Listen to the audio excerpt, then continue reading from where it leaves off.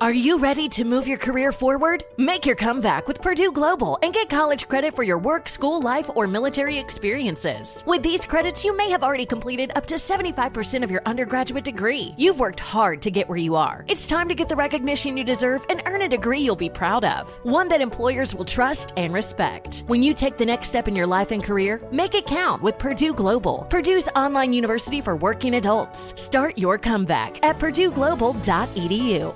Tired of spills and stains on your sofa? Wash away your worries with Anabei. Anabei, the only sofa that's machine washable inside and out, where designer quality meets budget-friendly prices. That's right, sofas from only $639. Anabei brings you a no-risk experience with pet-friendly, stain-resistant, and changeable slipcovers made with performance fabric, cloud-like comfort with high-resilience foam, and hypoallergenic featherless down that needs no fluffing. Their steel frame ensures longevity, and you can rearrange the modular pieces anytime. And here's the cherry on top, up to 60% off site-wide. It's backed by a 30-day satisfaction guarantee, so if you're not absolutely in love, send it back for a full refund. No return shipping or restocking fees. Every penny back. Join the revolution of easy, clean, stylish living with up to 60% off at anabei.com. That's ANABEI.com. Offers are subject to change and certain restrictions may apply. Infiniti presents a new chapter in luxury, the premiere of the all-new 2025 Infiniti QX80, live March 20th from the Edge at Hudson Yards in New York City, featuring a performance by John Batiste. The all-new 2025 Infiniti QX80 is an SUV designed to help every passenger feel just right. Be the first to see it March 20th at 7 p.m. Eastern, only on iHeartRadio's YouTube channel. Save the date at new-QX80.com. Don't miss it. 2025 QX80 coming this summer. Hey, this is Stephen Furtick. I'm the pastor of Elevation Church, and this is our podcast. I wanted to thank you for joining us today. Hope this inspires you. Hope it builds your faith. Hope it gives you perspective to see God is moving in your life. Enjoy the message. And I've been waiting to ask you, are you ready for the Word of God? I mean, really ready? Are you ready? Come on, y'all better stretch for this word. All right. Quit banging on those bongos and let me preach. 1 Kings chapter 20. 1 Kings chapter 20. Remain standing for the reading of God's word. It's good to see my niece Hattie with blonde hair. I barely recognized her. Wow, a lot has changed. I used to have blonde hair, Hattie. Look it up. It's on Google. 1 Kings chapter 20, verses 1 through 34. You in a hurry today? No. Okay. Are you hungry? Hungry for the bread of life, the manna from heaven. I have food to eat that ye know not of. Okay, King James, let's do it. 1 Kings 20, verse 1. Now Ben-Hadad, king of Aram, mustered his entire army, accompanied by 32 kings with their horses and chariots. He went up and besieged Samaria and attacked it. He sent messengers into the city to Ahab, king of Israel, saying, this is what Ben-Hadad says. Your silver and gold are mine, and the best of your wives and children are mine. And the king answered, just as you say, my lord the king, I and all I have are yours. Are you going to give up that easy on what God gave you? I and all that I have are yours.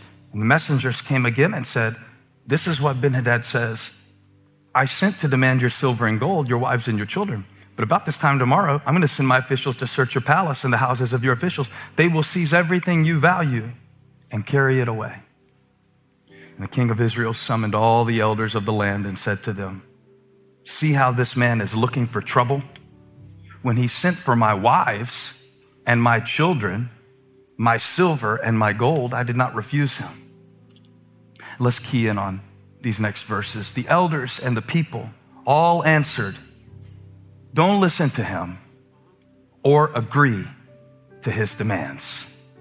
So he replied to Ben-Hadad's messengers, tell my lord the king, your servant will do all you demanded the first time, but this demand I cannot meet.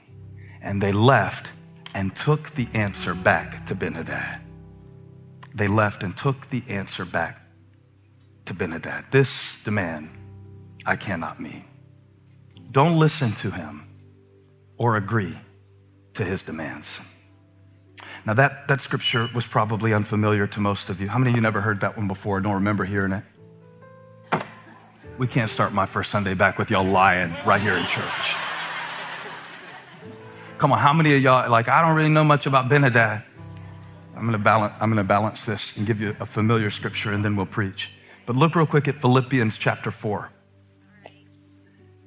Philippians chapter 4, verse 6. Do not be anxious about anything, but in every situation, by prayer and petition with thanksgiving, present your requests to God. And the peace of God, which transcends all understanding, will guard your hearts and your minds in Christ Jesus. So, for the next few minutes, let's talk about the guided mind and the guarded heart.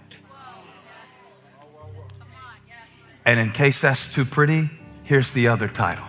Take it back. Take it back. Father, I thank you for this day of deliverance. Do what you said you would do. In Jesus' name, amen. On your way to your seat, punch your neighbor gently if they are not COVID conscious and say, take it back.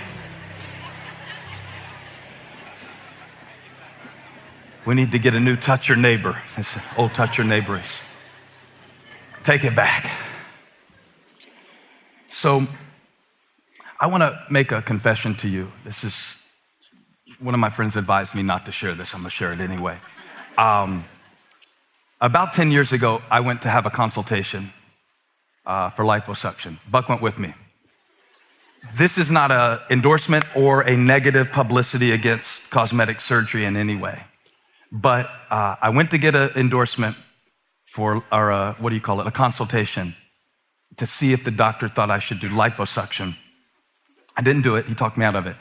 And the reason I went is because I want to have abs and I like fried rice. So that's why I went, and that's what I told him. So when he heard me talking, he said, oh, you're one of these guys. And I said, one of what guys? And Buck was there, so he was there with me. He said, you're one of these guys. You just want to, you want me to fix the fat, right? But you still want to eat the food. He basically, and I think the guy had a lot of integrity because he said, get out of here. He said, come see me after you've changed your processes. Come see me after you've changed some things, maybe your diet, your exercise and all that. Then if you still, he said, but don't come to me asking me to fix what you are unwilling to change. So I left and I didn't do it. And I still haven't done it to this day, but I might one day. I don't know. Making any commitments like that. What I've noticed a lot of times spiritually is that we bring God our problems, and that's good. I want you to know you can bring any problem that you ever have into the presence of God.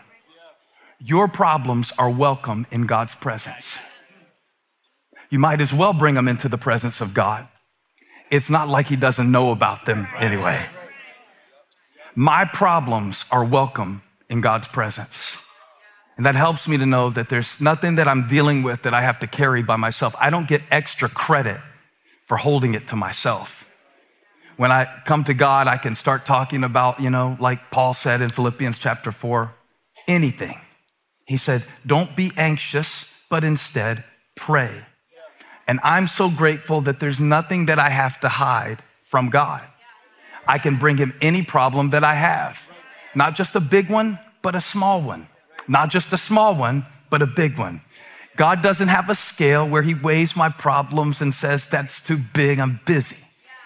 And on the other hand, God doesn't have a must be this tall to ride sign in his presence where he says, if your problem isn't a certain amount, I'm not concerned with it, because he's numbered the hairs on my head and he cares about what I care about.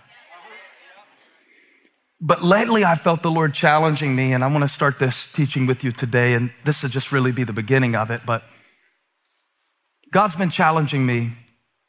Instead of always just bringing me your problems, which you're always welcome to do, why don't you start bringing me your thoughts? Okay. Instead of coming to me, like in an emotional state where you're all worked up and you're so depressed and you're so anxious and all these other things that I know I'm not supposed to be, but I get there, and then asking God, will you please suck it out? It's been a while. Have y'all prayed any prayers lately? God, would you please suck this out of me? Have you ever come to the Lord for lipo, is what I'm trying to say.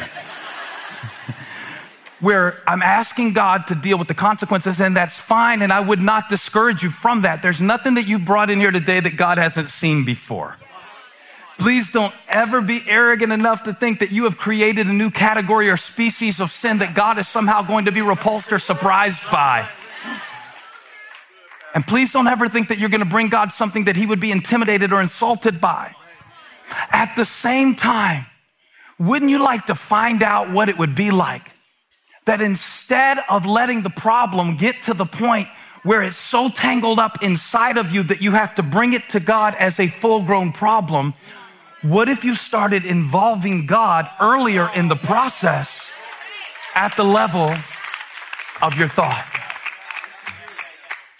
When I read you the scripture from 1 Kings 20, it was a surprising scripture for me that God led me to preach, because the main character in the passage is not King David or, man after God's own heart, or Moses, who was no ordinary child, but a king that we don't preach much about named Ahab. Now, the only time you ever hear Ahab's name is in connection with the problem that he caused.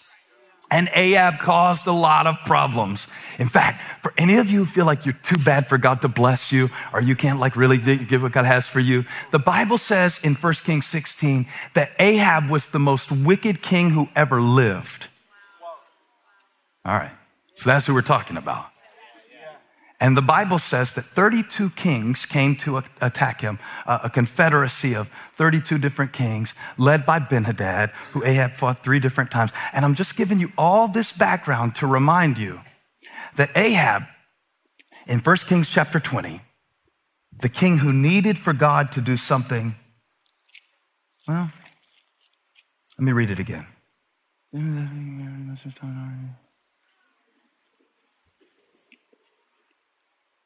Isn't it crazy? I just read it again. That the king of Israel, the nation that belonged to God, didn't even ask for God's perspective before he agreed to the enemy's demands. If you notice, there is no section in this scripture that Ahab stops and calls for a prophet. There is no section in the scripture that I read you that Ahab stops and says, well, let's see what the Lord says about this. There is no indication. See, I hate Ahab. I hate Ahab because he caused all this trouble for the nation and then wanted to blame the enemy for an agreement that he himself made with the enemy. How many times in my life, in your life, have we asked God to deliver us from an agreement that we made with the enemy without consulting him?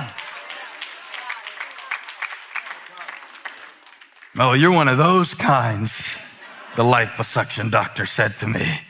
You just want me to suck it out. You just want to bring me the results of your habits and have me fix them without adjusting any of them. And Ahab is so quick to agree with the enemy. I wonder how many times in your life have you agreed with the enemy without even consulting God? You know what I mean by agreed with the enemy? It comes along in the form of anxiety. I'm not one of these people who wakes up to my first alarm clock. In fact, my default disposition in the morning is despair and discouragement. Holly, that's too loud of a laugh. You can just keep it down on that front row. My default position. And so in some ways, the verse I read you in Philippians, I know you don't think these two scriptures go together, but I'm going to show you how they do. Because Philippians 4:6 to someone like me is just about the most annoying Bible verse in the Bible, where Paul says, don't be anxious about anything. And I want to file that. My first instinct is I want to file that in the court of useless advice. And I also want to argue with Paul because his kids didn't have Snapchat. And so when he's telling me don't be anxious about anything, he didn't even have kids. So how are you going to sit here and advise me on a situation that you never had firsthand experience of? And I want to argue with Paul, don't be anxious about anything, because to me at first it seems like an impossible demand. So then he says something else. He says, but in every situation, by prayer and petition, with thanksgiving, present your requests to God. Do not be anxious about anything, but in every situation, by prayer and petition, with thanksgiving, present your requests to God. Now, this is the end of a letter that Paul wrote to the Philippian church. This is not the first thing that he said to them. This is not your annoying friend that gives you unsolicited advice. This is a church that he had a great relationship with. This is in a time of his own imprisonment where he has more to worry about than they have to worry about. And when we see the word anxious, I know you can't relate to this, but a few people in the church have had more anxiety in the past year than they ever had before. There's a few people in the church, just a few dirty sinners. And what the devil did to me over the course of the pandemic is very interesting. It's almost by getting me to indulge in the little thoughts. I noticed that he had tempted me to make agreements that I didn't even know that I made, that almost caused me to give up what God gave me. An agreement with the enemy. So Ahab has a wife named Jezebel, and she has taught him to depend on idols. She is a Phoenician woman. She does not serve the God of Israel. She has taught them to serve the rain god, Baal, the rain god, but he has just been proven false on a mountain called Mount Carmel under a prophet named Elijah. And now after a state of famine, the nation is weakened. And so Ben-Hadad makes a strategy. I will attack them while they are still weak from the famine. And it's not just one enemy that you got to worry about. The Bible says that he went and got 32 other kings. Because you need to know, before you agree with the enemy, he always brings company that you didn't count on. An agreement with the enemy. Have you made any agreements with the enemy that need to be broken today before you can move forward into the promise that God has for your life? Do not be anxious about anything. I don't like that verse because, frankly, I like my anxiety. And I'm not talking about as a medical condition. You know, terms get so culturally loaded. They mean different things to different people. I am not telling you not to consult a professional. That is not the point of this sermon. But many of us have made an alliance with anxiety somewhere deep in our hearts. And we have actually grown so accustomed to our anxiety that it now feels normal to us. And peace feels foreign. And so now you get used to just waking up feeling weird all the time. And now you get used to feeling on edge all the time. And you begin to think that it is normal because it's all that you've ever seen. And I love what the elders said to Ahab. This is what I believe the Spirit of God is saying to somebody today. And it's the message God gave me. Do not listen to your enemy or agree to his demands. just because my enemy speaks something doesn't mean I have to agree with it. After all, it is not the voice you hear that determines the life you end up with. It's the voice you believe. And before the enemy can get you to agree with it, he has to get you to believe it. So in order to get you to believe it, he'll get somebody to say it. And how many have found out you cannot believe everything you hear? Not these days. I was reading the list of things that Paul said that we should think about because he's trying to give us a new perspective. You don't have to believe everything that crosses through your mind. You don't have to accept everything that comes across your heart. He said, don't be anxious about anything, but pray about everything. Now, he says there are some things we should think about. Verse 8, whatever is true, whatever is noble, whatever is right, whatever is pure, whatever is lovely. But see, I stopped at part 1 when he said, finally, brothers and sisters, whatever is true, think about such things, because I wondered, how do I even know anymore what that is? How do I even know what is true? How can I possibly know in this culture of headlines and highlights? Now you don't even just believe the headline. You believe the retweet of the retweet of the retweet of the retweet. How do I even know what is true anymore? How do I even know? Because if I make an agreement with the enemy, that's why I was excited about YouthX. I think that if we can undo some of the untruths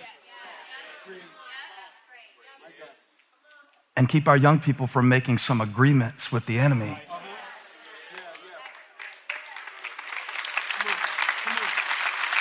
No, this is what I'm praying.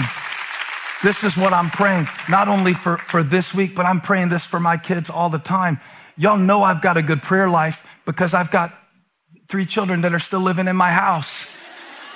Y'all know I got a good prayer life because one of them has his driver's permit. Y'all know I got a good prayer life because I have a beautiful 10-year-old daughter. And I'm praying every day.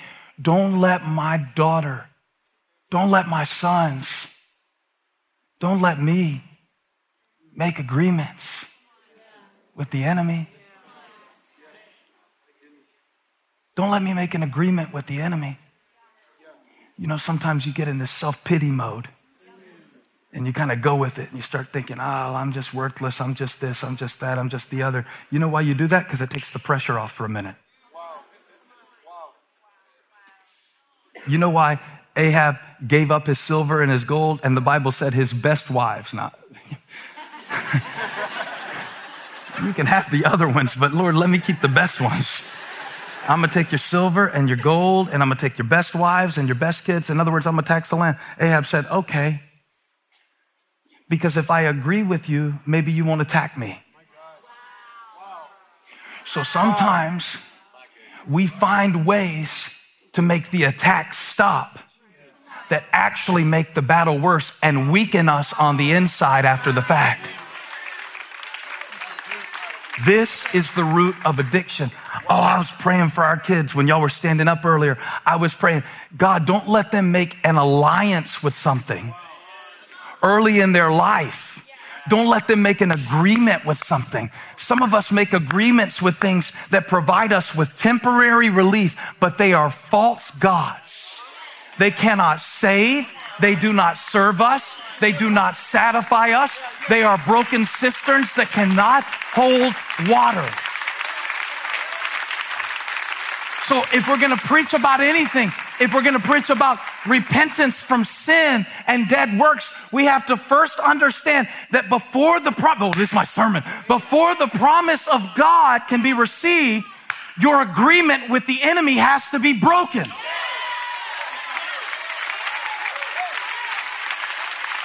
And there are things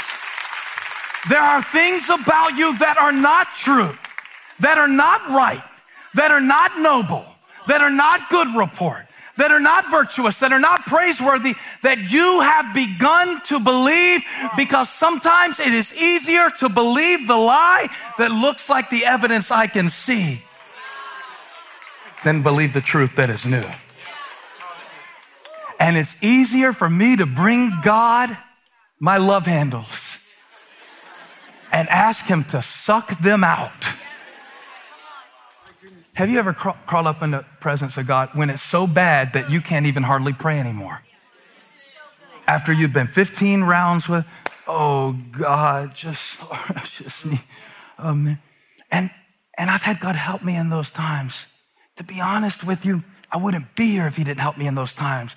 So there's nothing wrong with that. But I heard the Lord say to me the other day, this would have been easier if you'd have brought it to me earlier.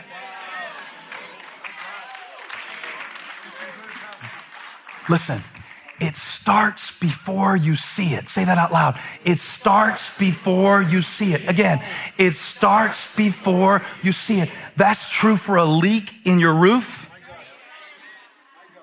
That is true for an emotional state. I was so obsessed with Paul's instruction to the Philippians. He said, the peace of God will guard your heart and your mind in Christ Jesus. Look at this in verse 7. And the peace of God. So I want the peace of God. God, give me your peace. I'm so stressed out. I'm so anxious. I don't know what to do about it. And he said, well, if you don't guide your mind,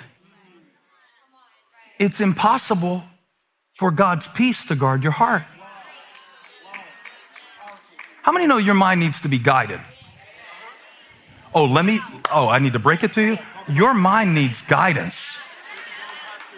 Your mind is an undisciplined, rabid dog that will bite the whole neighborhood. Your mind needs guidance. That powerful computer of your mind, that mind needs guidance.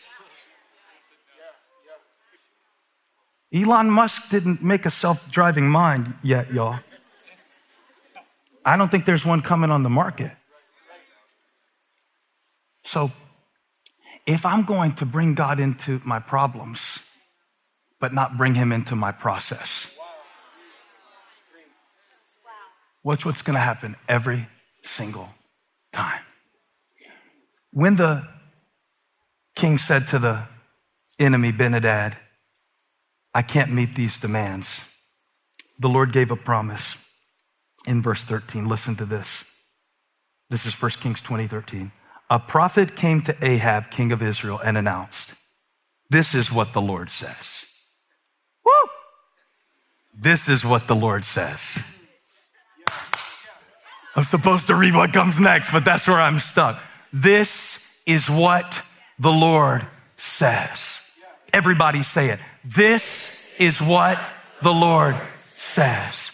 What did I come to church to hear? What the Lord says. What do I want to fill my heart with? What the Lord says. What do I want my kids to believe? What the Lord says. What am I building my life on that can't be shaken with a storm?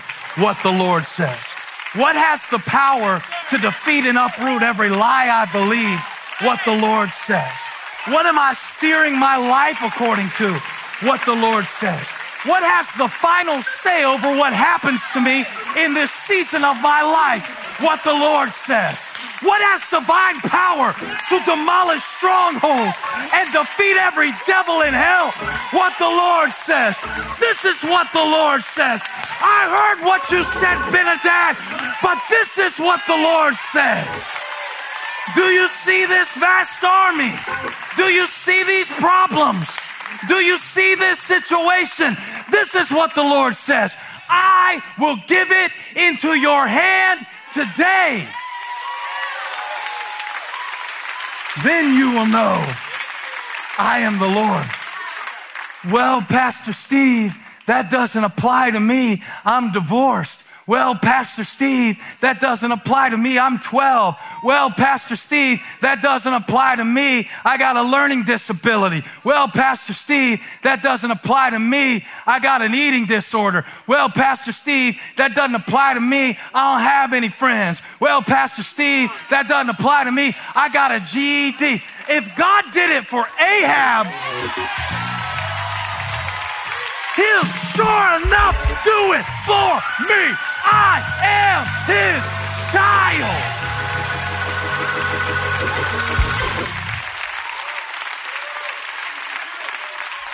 Do it for me, Lord. Do it for me, Lord.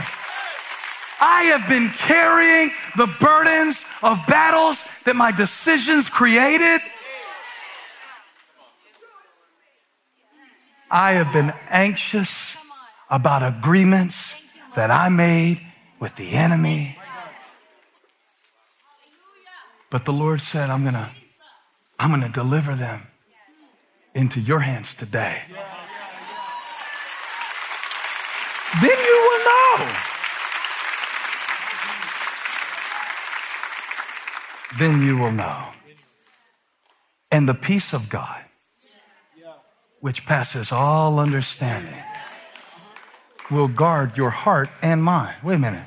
What's the difference? Heart and mind. Heart and mind. The heart is the emotions. The mind is the thought process. And I can't pray my way out of emotional states that my thinking caused.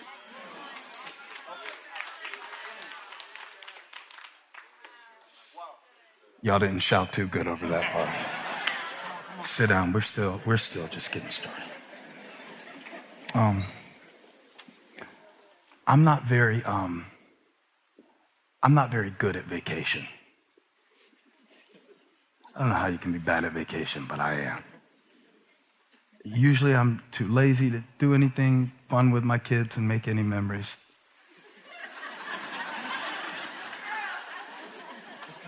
But then sometimes when I try stuff, it just goes horribly wrong. In fact, every time I try to do something a little adventurous, it goes wrong. We were talking this summer. We went to the beach this summer, and they had kayaks that you could ride in the ocean. But it's different. When Holly gets in the kayak, it's peaceful. When I get in the kayak, it's cursed. And there's three times we got in the kayak that it went bad, all in 1 week, last summer. I didn't get in the kayak this summer because kayak is cursed when I get in. One of the times at the kayak, it ended with a man with scissors pointing them at me, telling me he was going to stab me with the scissors. And that happened. And we don't have time to talk about that. And I don't really want to talk about it. It's a horrible memory. But even when I'm not in the kayak, listen how bad I am. Listen how bad I am at adventures. We swam in the ocean 2 summers ago. And I think I told y'all this story where the riptide, I told y'all that. But it's a conversation that I had with Elijah that I wanted to say to you. And maybe I'll say more about this at YouthX because they're going to let me preach a session too. And I might talk more about this. I said, Elijah, you've got to be so careful how far you swim out from me. Because even if I want to get to you out there, there is a place that you can get so far away from me. I'm your dad, I'm your father. If I could get to you, I'll get to you. But in this particular instance, the undertow was so bad, I had Abby on one arm and Graham was hanging on the other. And they weren't care if I lived or died. They were just using me to get out as an object. And I said, if you get too far out, it won't be about whether I want to come get you. There is such a thing. And I used it to parallel to them, not just the water, but I just talked about in your teenage years, in your decisions, there is a place where you can get far enough out.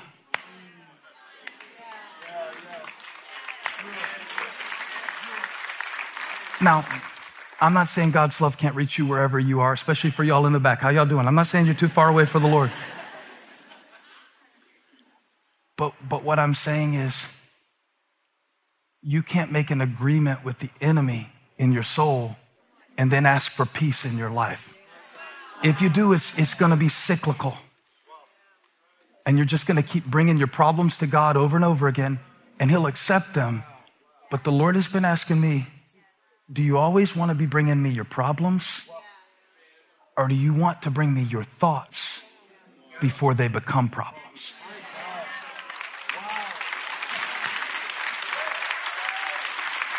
So I think we have to decide, will we be willing to let God guide our minds so that his peace can guard our hearts? And the term is a military term. It's a great, amazing picture that Paul gives. It's a military term. It's talking about a detachment that God will set up at your heart, the peace of God. There are two things mentioned in Philippians chapter 4. You may not notice them on the surface, but they're both right there. One is the peace of God and one is the God of peace. In Philippians 4:7, it says, and the peace of God, which passes all understanding. And every time I call someone who's going through something that you can't imagine or can't figure out how to deal with or you can't counsel, the standard thing that I will pray for them is, God, and I pray that your peace that passes all understanding will guard your heart and mind. Because, when you're calling someone who lost their child as a pastor, or when you're calling somebody who is in the fight of their life and dealing with things that they didn't cause for themselves, it's no good for you to try to explain it to them. So I'll just pray that the peace of God that passes all understanding would guard their heart and their mind in Christ. But some of the agreements that you make with the enemy, instead of keeping out anxiety, the peace of God wants to keep out anxiety, but sometimes your agreements with the enemy keep out the peace of God. When I tell myself I'm not worthy, in psychological terms, they talk about rumination. And a lot of us, we think that we're overthinking things. We're really underthinking things. We're just thinking the same thing over and over at the same level, never involve God, just give the enemy whatever he wants, just give him our mind, just believe anything that goes through our mind, right? But the peace of God will set up a guard at your heart, that's your emotions, if you guide your mind. And that's why he says there's power in prayer. I don't pray like I could. Like I should. Sometimes I don't pray till the pressure gets so bad I feel like I'm about to explode. And the Lord's like, are you done with that now? You want to come on over here and have you dragged that far enough across the floor? Have you gotten low enough now? But what if you don't have to wait till it gets to that point? Lord, keep me from doing something crazy in the next 5 minutes that's going to take me the next 5 years to clean up. What if you prayed that? What if we prayed what if you involved God earlier in the process? Like before it goes all the way to level 10. What if God wanted to meet you at 2? Oh, this is slipping a little off track. Like if you drove your car like you guided your mind, you'd be in a ditch. Just let go of the wheel until the last minute. You're steering into a semi. Now you want to drive, but we do it with our souls. We wait until it's the exact last minute. Oh, God, deliver me from the decisions that I've made all week. No, I'm serious. Y'all do me like that. In 1 hour on Sunday, you want me to preach a word that will deliver you from the decisions you spent all week making. That's not right. It's not fair. I told the dental hygienist one time, I'm not going to floss. I'll be here every 6 months. Do the best you can. Whatever you can get out of my teeth in that time, just do it, and the rest leave it, and it'll grow for the glory of God until you remove it again. I know it's gross, but I let it build up until the last minute, and God has been saying to me, you can bring me your problems, but you can also bring me your thoughts. Now I'm at the point where I will pray about absolutely anything. Because, you know why I do it? Because Paul said I could. And he wrote the Bible. And I know you think there's certain things we're not supposed to pray about, but you didn't write the Bible. I don't care what you think about it anymore. Because Paul said, don't be anxious about anything. Listen to this. Pray in every situation. So in Greek, every situation means every situation. Isn't that deep? I got a degree in the Bible. I'm gonna blow your mind. A porn addict can pray while he's looking at porn. I'll see y'all next week. We got to do this in doses. LJ, you can pray in the middle of a panic attack. Not after it's over and you're on the floor. You can pray You know what? You can even start with a selfish prayer if you have to. You have to wait till you want the right thing to talk to God. You've been waiting the rest of your life. You're too dysfunctional to wait until you want the right thing to pray. Delight yourself in the Lord and he will give you the desires of your heart. He will put them in there.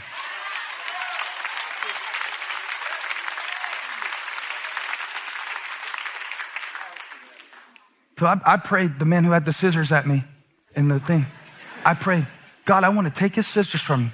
Because I was more fit than him. I could see it. I sized it up real quick. So, they say pray for your enemies. It doesn't say what you pray for them. So you have to start somewhere. My Lord, let him fall on his scissors right now. But the important thing is that you involve God in the process. Right? You ever had to pray in anger? Pray angry. I was getting ready to preach one time and I started praying to the Lord. Why will you hide your face from me? Eloi, Eloi, lama sabachthani. Why have you forsaken me? I wasn't feeling anything to God. And I felt as if God was saying, oh, there you are. There you are. Why am I hiding my face from you? Why are you hiding from me? You keep God out of the process. You keep God out of the... Then you end up just being just like Ahab. Oh, I hate Ahab. But I got to be honest, I kind of relate to him. Enemy is attacking me with 32 kings. Okay, you can have it. You can have it. It is easier to just believe the lie than it is to, you got to train yourself in truth. It doesn't come naturally. Paul said, whatever things that you have seen, received, or heard from me. A lot of us have never actually seen a pattern of how to fight our battles with God's help. We believe the way that we've seen it done is the only way that it can be done. We don't really believe that I can give my battle to the Lord. We don't really believe that the peace of God will guard my heart and my mind. But I want you to watch what happened to Ahab.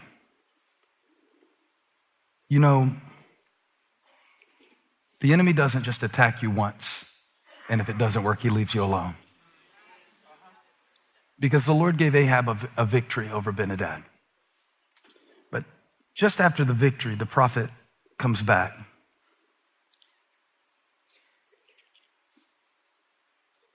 And came to Ahab again. And look at this in verse 22. He said to the king of Israel, strengthen your position and see what must be done. Because next spring, the king of Aram will attack you again. I'm under attack again. I'm dealing with depression again. Like Jesus died for me and I believe that his blood cleanses me, but I'm struggling with unworthiness again. And the prophet said something very interesting. It's not just prayer, it's not just peace. He says, strengthen your position and see what must be done. Because see, the officials, verse 23, of the king of Aram had a theory on why God gave the victory to the Israelites the first time. And they advised him, their gods are gods of the hills. That is why they were too strong for us. But if we fight them on the plains, surely we will be stronger than they. So do this, remove and replace them, or remove all the kings from their commands and replace them with other officers. Remove and replace would be a good sermon, by the way, too. Remove and replace, but not today. You must also raise an army like the one you lost, horse for horse and chariot for chariot, so we can fight Israel on the plains. Then surely we will be stronger than they. And he agreed with them and acted accordingly. he agreed with the lie and acted accordingly. This is Ben-Hadad, the enemy. He agreed with the advice of his counselors. He thought that God, Yahweh, was like Baal of the Phoenicians. He thought that God was only limited to one geographical locale. So the reason they beat you was because you fought them in the hills. But if you fight them in the low place, now here's the thing. Some of you, the enemy attacked you on one level and it didn't work because you still have your faith and you still have your sanity and you didn't blow your brains out and you didn't give in and you didn't walk away. But now watch this. He's hitting you with a low blow. He said, if you fight them in the plains, we'll be stronger than them. But look what the word of the Lord says. And I want to show you this in verse 28, and I'm closing, because it says that they lined up against them, and they seemed like a flock of small goats, and they looked too small, but they had God fighting for them. Verse 28, the man of God came up and told the king of Israel, here it is again, this is what the Lord says. This is what the Lord says. Because the Arameans think the Lord is a God of the hills and not a God of the valleys, because the enemy thinks that if he hits you in your weakest spot, just be honest, how many of you the enemy has hit you with a low blow lately? Like in the place where it hurts the most. This is what the Lord says. Because he hit you where you were the weakest, I am going to display my strength in the greatest way. Because the enemy thinks, oh, if I fight them there, they'll give in. But he's wrong about it. The harder he hits you in the most vulnerable place, the greater a candidate for the grace of God you become.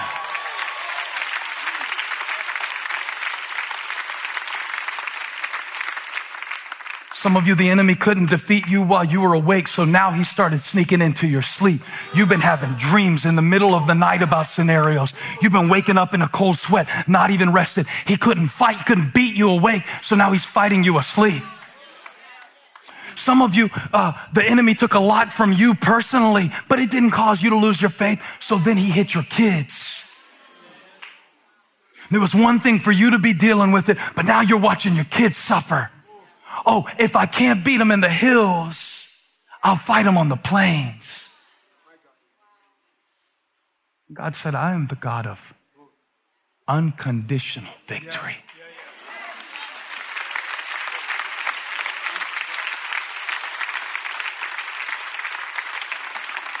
I believe that God is calling somebody today to take back not only the high places, but God said, because your enemy thinks that I am only the God of the hills, I am going to show you a victory in the valley.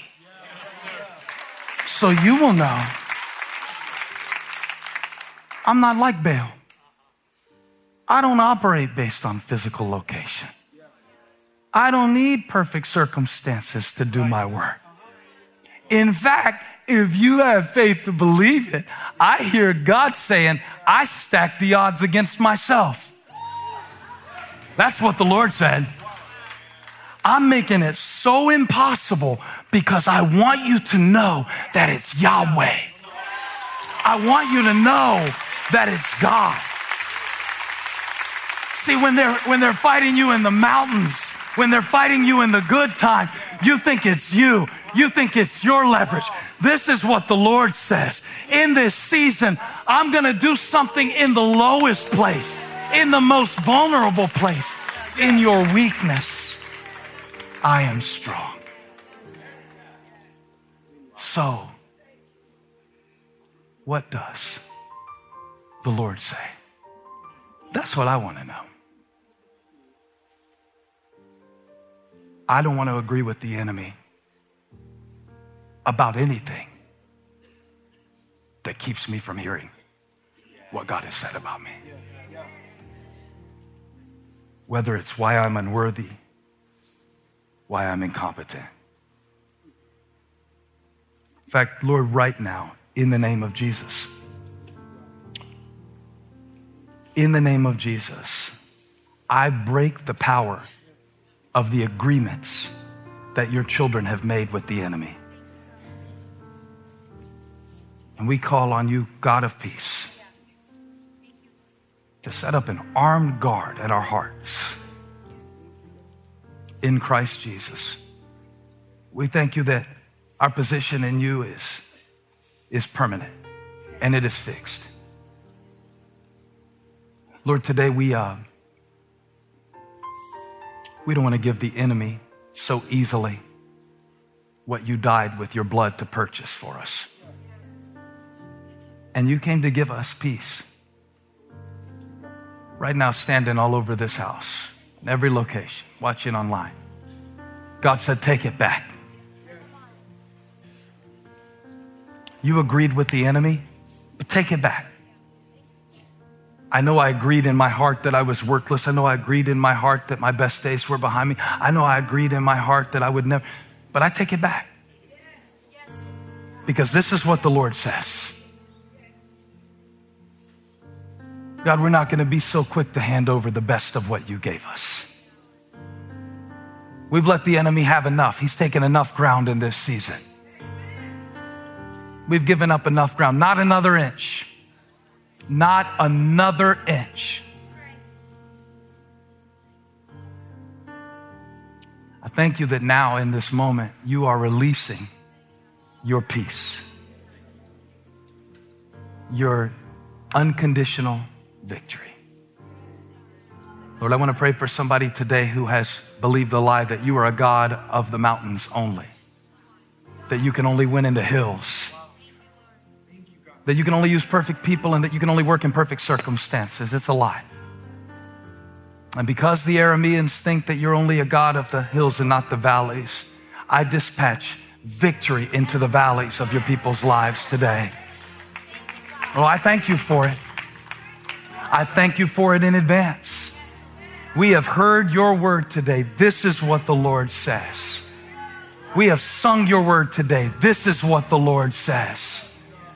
And we thank you, Jesus, in your name, that over these next 7 days of our life, as we meditate on this word, we will not rehearse the reasons that we should feel defeated, and we will not rehearse the reasons that we should be afraid.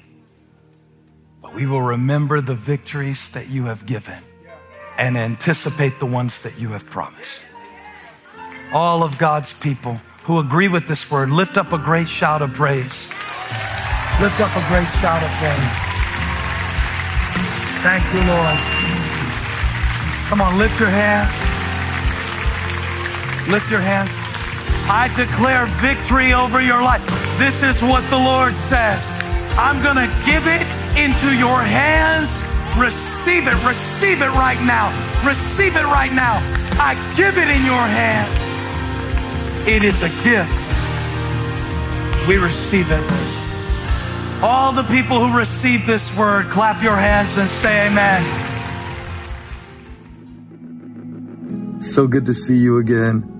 I've missed you. Have you missed me? Well, we're back together again. I pray that you heard something from the word today that you can put into practice. That's what Paul said in Philippians 4. Check it out. He said, and whatever you received, put it into practice.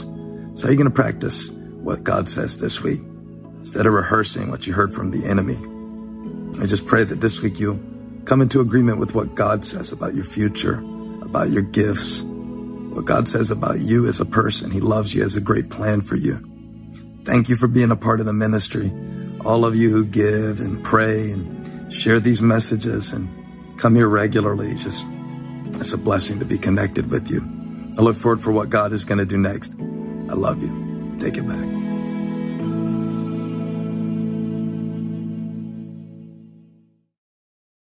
Infiniti presents a new chapter in luxury, the premiere of the all-new 2025 Infiniti QX80, live March 20th from the Edge at Hudson Yards in New York City, featuring a performance by Jon Batiste. The all-new 2025 Infiniti QX80 is an SUV designed to help every passenger feel just right.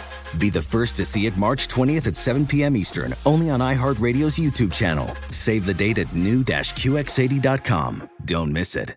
2025 QX80 coming this summer. Does money stress you out? Let Facet flip your financial chaos into clarity. Finding Facet immediately put us at ease. Facet's innovative approach to financial planning ensures your money works as hard as you do, enabling members to experience the joys of having your finances in order. And that makes us Facet for life now, I guess. Visit Facet.com, FACET.com to learn more. This ad is sponsored by Facet. Facet Wealth is an SEC registered investment advisor. This is not an offer to buy or sell securities, nor is it investment, legal, or tax advice. These testimonials are from current Facet members who are not compensated. All opinions are their own and not a guarantee of a similar outcome. Are you ready to instill your littlest scholar with the love of learning? Introducing the Preschool Course from the Good and the Beautiful. Enrich curious minds with engaging hands-on material that cultivates an appreciation for literature, art, God, family, and nature. This award-winning system uses a balanced approach to introduce letters, numbers, fine motor skills, and more. Start your journey now at goodandbeautiful.com. The Good and the Beautiful, bringing home a love of learning.